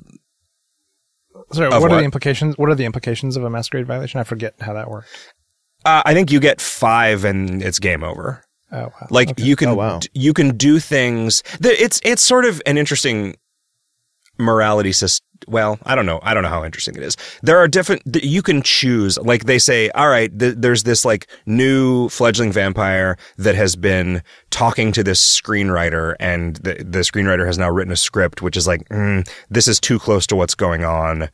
Like you need to destroy the script. There's only one copy of it, and whatever, the guy just won't ever remember to write it down, or maybe he didn't back it up or whatever. But then you also have to go kill. You're tasked with going to kill the fledgling vampire that talk to him about it, and you can let him go and say, I promise I'll leave LA. No one here will ever see me again.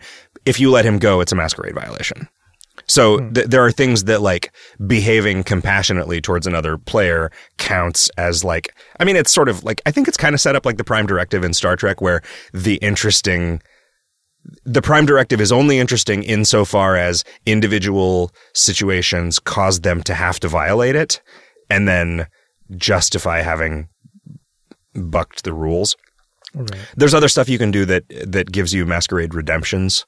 So you can undo the damage. Although in a game with extra lives, in a game with saving and loading, that doesn't matter. Like that system becomes meaningless, right? Well, unless you are doing a deliberate violation, like if you want to be compassionate. Yeah, I guess if you're role playing. Yeah. Okay. Sure. Fair enough. It doesn't do anything systemic, but it doesn't need to, I guess. But there's also just a thing like you can. Also, I found out that there was a whole like quest giver with a couple of quests that I had no idea existed on my first playthrough, because it's in an abandoned building in the second hub that you can only get into from the sewers. And I just assumed that the sign on that building was equivalent to like the painted on doors on other buildings, where it was like, oh, this must be a thing that they didn't implement the content from or whatever. Nothing ever breadcrumbs you there that I'm aware of. But yeah, it's like there's this like ancient Egyptian vampire lady in there, and she sends you to a couple of different places, including the Museum of Natural History, which is one of the other where one of the other main questline things happens, to like retrieve some stuff for her. And I just was like, well, that's a character that I just never saw in my first playthrough. It's pretty good. It's a good game. I didn't expect myself to stick with it as much as I have, and I think like next time I'm at home and I have a couple hours, I'm gonna go back and try and finish it. Cool. And then I'll wait a couple years and play Vampire the Masquerade Bloodlines 2. And I'll get all the references. Like how there's a big dial on the wall that changes the size of everyone's tits. So this time there'll be a diegetic reason for it. Yeah. It's a diegetic dial. Can you imagine if they had Diegetic. scoped the variables incorrectly, so that every time you got some currency or spent some money, it changed? Yeah. As well. Like if the implication was that like the richer you are, the bigger the tits will be on the people that you hang out with. You stuff their bras to impress you. That's yeah.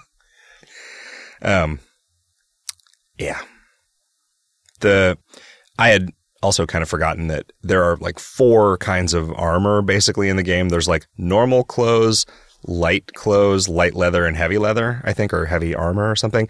And if I'm playing as the Malkavian female character, and the light leather is her in a kind of a police dominatrix outfit that says Precinct 69 on the back of it, which is Jesus. That's just what's on the screen a lot of the time now because melee combat is all in third person. Nice. So, yeah. I was playing it while the guys were in my house replacing my furnace, and I was like, kept feeling like there's no way one of those guys is going to walk up the stairs and look at my screen and see what I'm doing. But the fact that I so badly don't want that to happen is something that I should be thinking about here. Like, I should consider. Yeah, I don't know. I mean, there's plenty of stuff I do up there that I don't want the furnace guy seeing. So it's not like I think all of those things are wrong, but this one feels less, I don't know, results oriented. Can you just change it into heavy leather instead? Like, I don't know. Yeah, I guess I could see if there's a console command to see what that is. I bet it's worse. probably. You know, it's like the light clothes is like a cheerleader outfit. Mm-hmm. There are not very many differences playing as a female vampire either. Just the clothes that I could see, the character model, and then but there's not a ton of gendered dialogue stuff at all. And But even in the seduce options, yeah, they're all like, maybe there's an extra line. No, I'm not normally into girls, but okay. Oh. Like, yeah. Hey, so should we talk about our assignment? Hypnospace Outlaw? Yeah. Sure. By noted friend of Swery, Jay Tholen. I guess Swery showed up at... Who published Hypnospace Outlaw? He said he was at a publisher party. He tweeted a picture of himself with Swery, which was funny. I don't know. I remember like being surprised by seeing names I didn't recognize on, like, you know how games will like pop up the names of the developers, the names of publishers before the game starts. I remember being surprised that I didn't recognize the name of the publisher. So there's like a lot of new weird publishers now. Yeah. No More Robots is their publisher. I see. Also, Swery's tweet was #drinking with Jay Tholen, and I was like, dude, no, you're not. You might be drinking near Jay Tholen, but you're not drinking with Jay Tholen. Jay might have been drinking like a club soda. Yeah. Hey, see, I talked to him for a while at the adventure game party at GDC, and I say he drank a Coke. Yeah. You know, Fluids. he has fluid fun. intake. Stay hydrated. Hypnospace Outlaw is like a kind of an adventure game that you play on a simulation of GeoCities. Yeah. Yeah. It's like Which you're a and the net interesting cop part of this, for GeoCities. yeah, and the interesting part of this is the depth of content in this fake GeoCities, like that is all custom made for this game. Like almost an intimidating amount of content, really. Yeah. Yeah, it's really ludicrous. I just don't mean to didn't know make when to sense, stop you know. I mean, reading you worked on it for a stuff. long time, and this, so much stuff, so many things to read, so many web pages, and you basically there's a kind of a veneer science fiction story. Veneer is dismissive, but it doesn't. It's technically story, like, there's this headband that you wear while you're sleeping, and this is like an internet that you use in your dreams, and that explains why the tech is different than if you were just a person using GeoCities. It is kind of. I do kind of like the idea that you're browsing this internet at night and then kind of groggily half remembering it in the morning. Yeah. But you get tasked by your employer to find, like, the first case is we've got reports of people illegally using images of this cartoon fish. So you go and like you click, I'm reporting copyright infringement, and you click on the picture of the fish on a website, and then it's like, good job, and you get some money, which you can use money to buy like virtual pets and I don't know, or antivirus software and stuff. Software. Yeah. So it's essentially, I guess it's like interactive fiction, right? It's an Kind of, adventure game, basically. Because as you go through it and do things, the theoretical people that own these web pages that you're swinging the banhammer at react to that, and because like later on all the people that you've narked on for having this cartoon fish set up a new club protesting that they're being not allowed to show their love for this fish and so on. Right.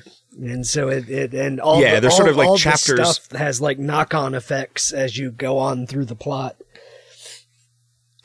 I like that I got in the teen zone, completely like all of the guys have girlfriends, but all the girlfriends are actually just multiple accounts that they've made to pretend like they have girlfriends.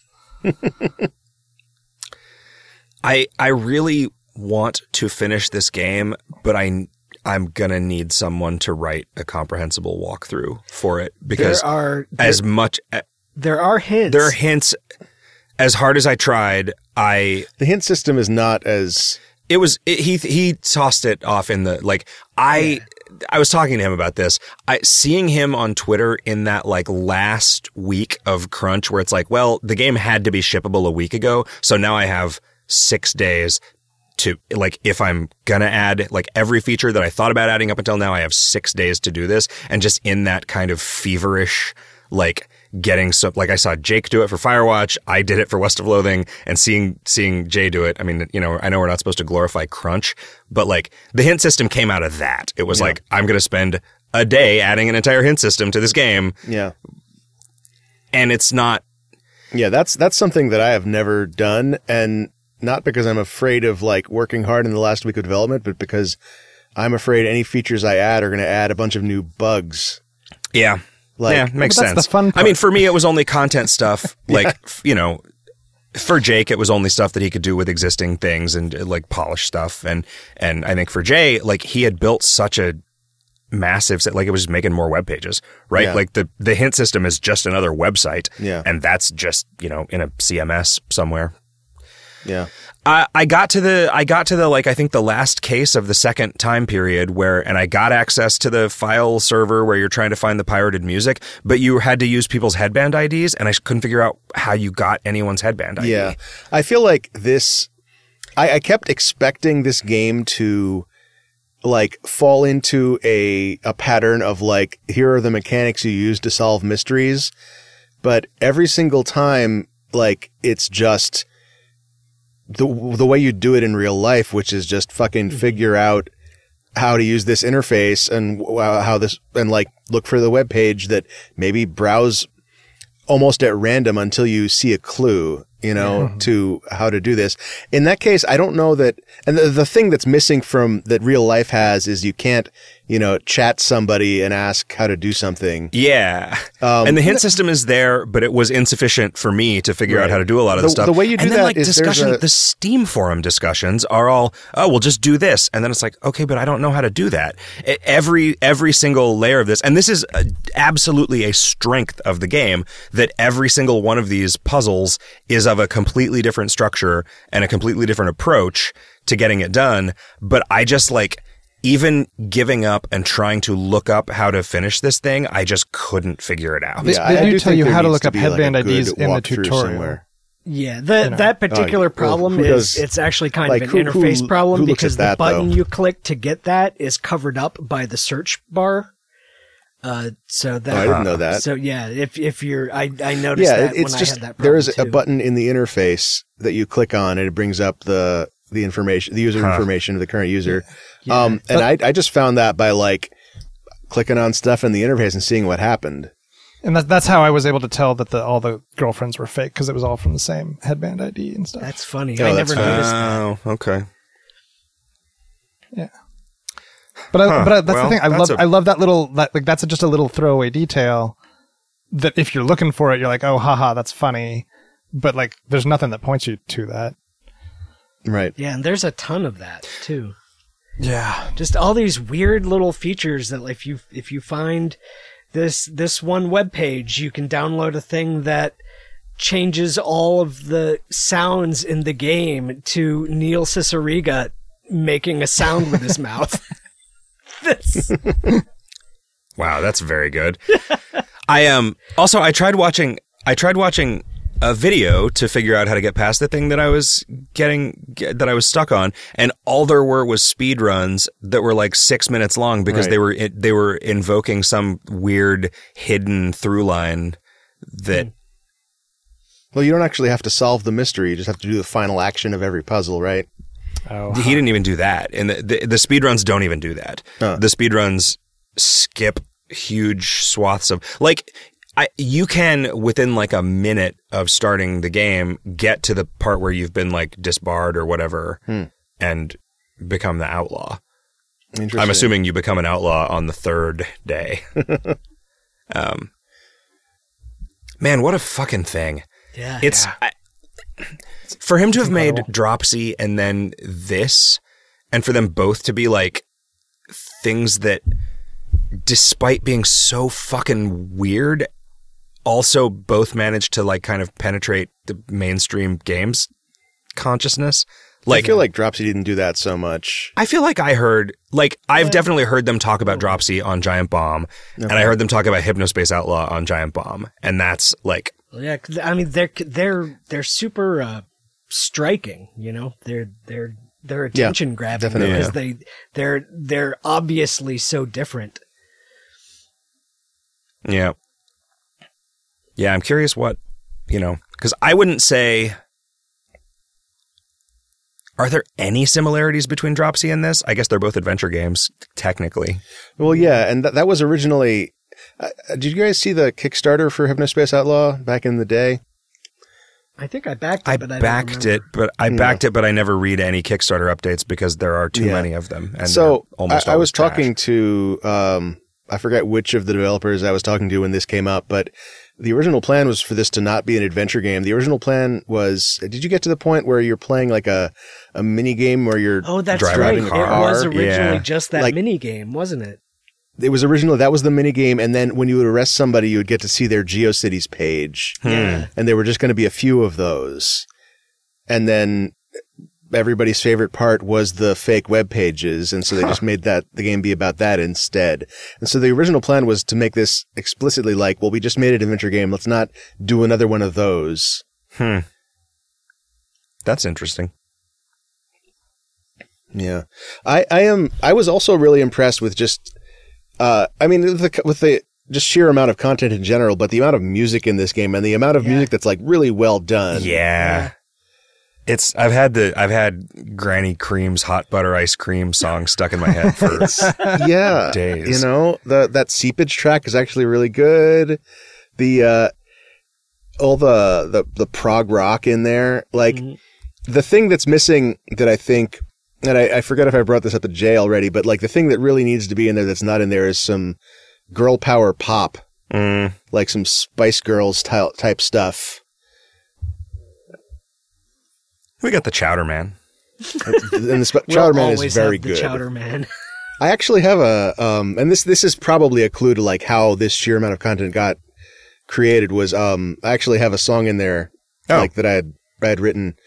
I had, sent Jay at some point, like, here's a directory full of mods that I wrote in the 90s and early 2000s and just take as many as you want. And he ended up just taking one, which was I don't know, I was a little sad about that, but, he actually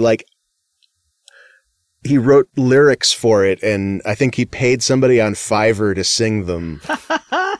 Did he actually write a mod player? It was rendered out into Ogg Vorbis or whatever it is. When you gave it to him? No, I gave him. I gave him an MP3, but then I also later sent him the mod. I don't know if he. I guess you can probably just. So there's probably something that will play a mod now. Mod, for those of you who think that the word mod means what it means now, Right. was a music file format that was kind of like MIDI. But it had samples built in, so Right. so the author could specify like much more precisely what each instrument sounds like. And it would sound the same on every computer that you played it Right, on, yeah. as opposed to it using whatever MIDI bank your computer had by So, default. Fmod, the very commonly used game developer audio library, actually still it started out as a mod player and still plays mods. Huh.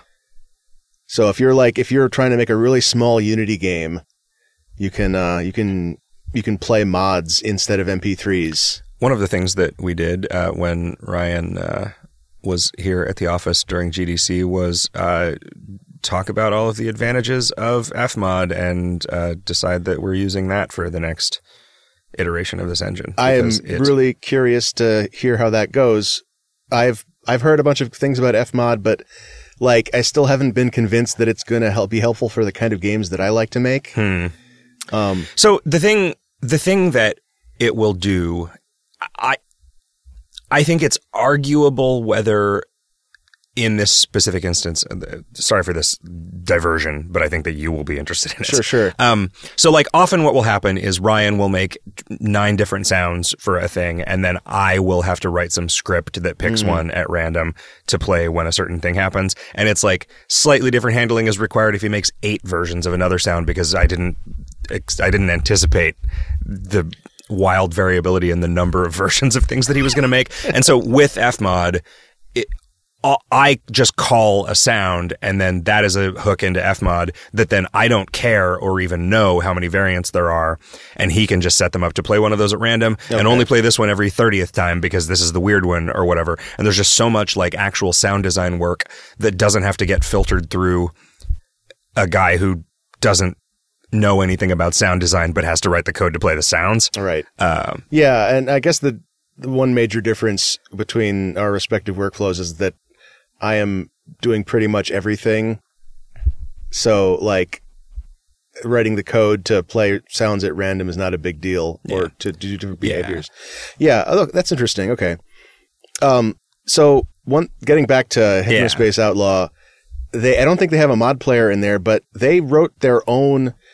As far as I could tell, what they did was they basically reinvented General MIDI, because they have and this is like part of the default installation. They have in the directory, they have a sequencer, like a music sequencer that they wrote, and a web page editor that they wrote. Then you can like create new content for the game in those editors. They sent those out to backers during the campaign. Yeah. And I think that like if you submitted something that was good, they would put it in the game. Right. And that's what I was getting at before by like, I think a lot of the impressive amount of content in the game just came from fans, but the sequencer itself is super interesting to me because like as far as I could tell, like they just, it's all, sample playback based. But it's, like in the way that General MIDI provides like, okay, here's like 4 different pianos and 4 different basses. And then like, here's like a drum channel, a drum patch. They just came up with a list of like, here are a bunch of sounds you might want to use in music. And then not all the music in the game, like a lot of it's MP3, but like the stuff that sounds more like a MIDI file playing versus an MP3 playing, it's all based on that set of sounds. Right. And that's super interesting to me. Did you mess with that? The sequencer? No. Yeah. No, I haven't. I've been meaning to, but I have not. It's neat. It felt a little... Every time I decide that I want to make something, like I want to make like a chiptunes thing, I start messing with Famitracker and I think, God damn it, why doesn't someone write a more user-friendly version of this? And it seems like it's like the why isn't there an easy mode in Dark Souls thing? It's like people don't want it to be easy to write NES hardware music, and so just no one will just write like a visual sequencer to it. Like you still are having to like type hex values into a timeline. Yeah. So as someone who grew up using trackers, they are extremely like I have a very hard time imagining like taking what a tracker does and putting it into a visual sequencer, like, and having the same amount of power that you have. Yeah. Like, I mean, like Fruity Loops is Fruity better Loops than... probably comes the closest in terms of like the amount of flexibility that it provides. But any other DAW that I've looked at, like a piano roll sequencer or whatever, it's based, they seem to be based on like the MIDI spec, what MIDI can do, which is in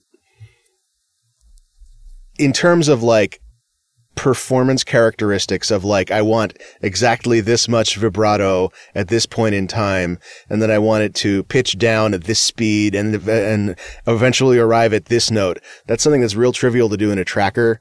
And it's real trivial to do like with real-time performance, like if you're playing a saxophone. Like that's kind of what that is, that's what distinguishes what feels like a performance from what feels like a computer playing notes. Right. And you can't, like and Fruity Loops is the thing that I've seen that comes the closest to being able to do that. If you don't count trackers, and like any other MIDI sequencer is just, here's a bunch of notes playing. but I would love to see. This is like one of 1,000 projects that if I had infinite time, I might spend time on. Is like a piano roll sequencer that actually feels like, you know, you can make music that sounds like it's performed music in it. Well, do we have anything else to say about Hypnospace Outlaw? It sure sparks some tangents. It's real good. It's real good. Yeah. I like fun it a as lot. hell. Yeah, it's great. I like being a detective in things. I like having to figure out what's happening rather than a detective system where a clue is a key that you pick up that unlocks a lock. You know? Yeah, actually, like the player actually having to figure things out as opposed to the player character. Yep. Yeah, and this game it seems to your means of expression is very granular. Like, not every game affords you the ability to like figure something out and then try something weird based on what you figured out, because not every game has as many things, like as many places where you can just type arbitrary text into a search field and have it potentially unlock something and stuff like that. Like the kind of secrets that I think it's like tricky to put into more traditional games was like very easy to put into a web. Man, and what a web. Got Granny Cream's hot butter ice cream stuck in my head again now from having said it once. Granny Cream's hot butter ice cream. We take the hot butter, mix it with the ice cream, freeze it up cool, you can see it on your screen. Put it in your microwave, make it real hot like a soup or a dip. We call it heat and sip. Very tasty and healthy too. Granny Cream's hot butter ice cream. There must be a soundtrack album, right? Oh, geez, I don't know. I mean, it's like all the MP3s in the program directory that you can just load up. You can accidentally play the Super Tasters episodes that are in there too. Right. Ah, boy. So what's our next assignment? Did we decide? I think we... Baba is you. Baba is you, Yay. yes. A puzzle game where you are Baba. You're often Baba. Sometimes you're Baba. Although you as to begin Baba with, does not you're work. often Baba. Yeah. Only Baba is Yeah. Anyway, it's very good. It's a very, very clever Sokoban variant. I would say it's a Doom clone.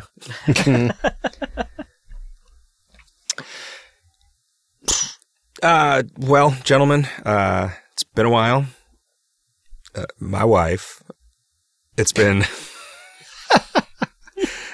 I've had a great time recording episode...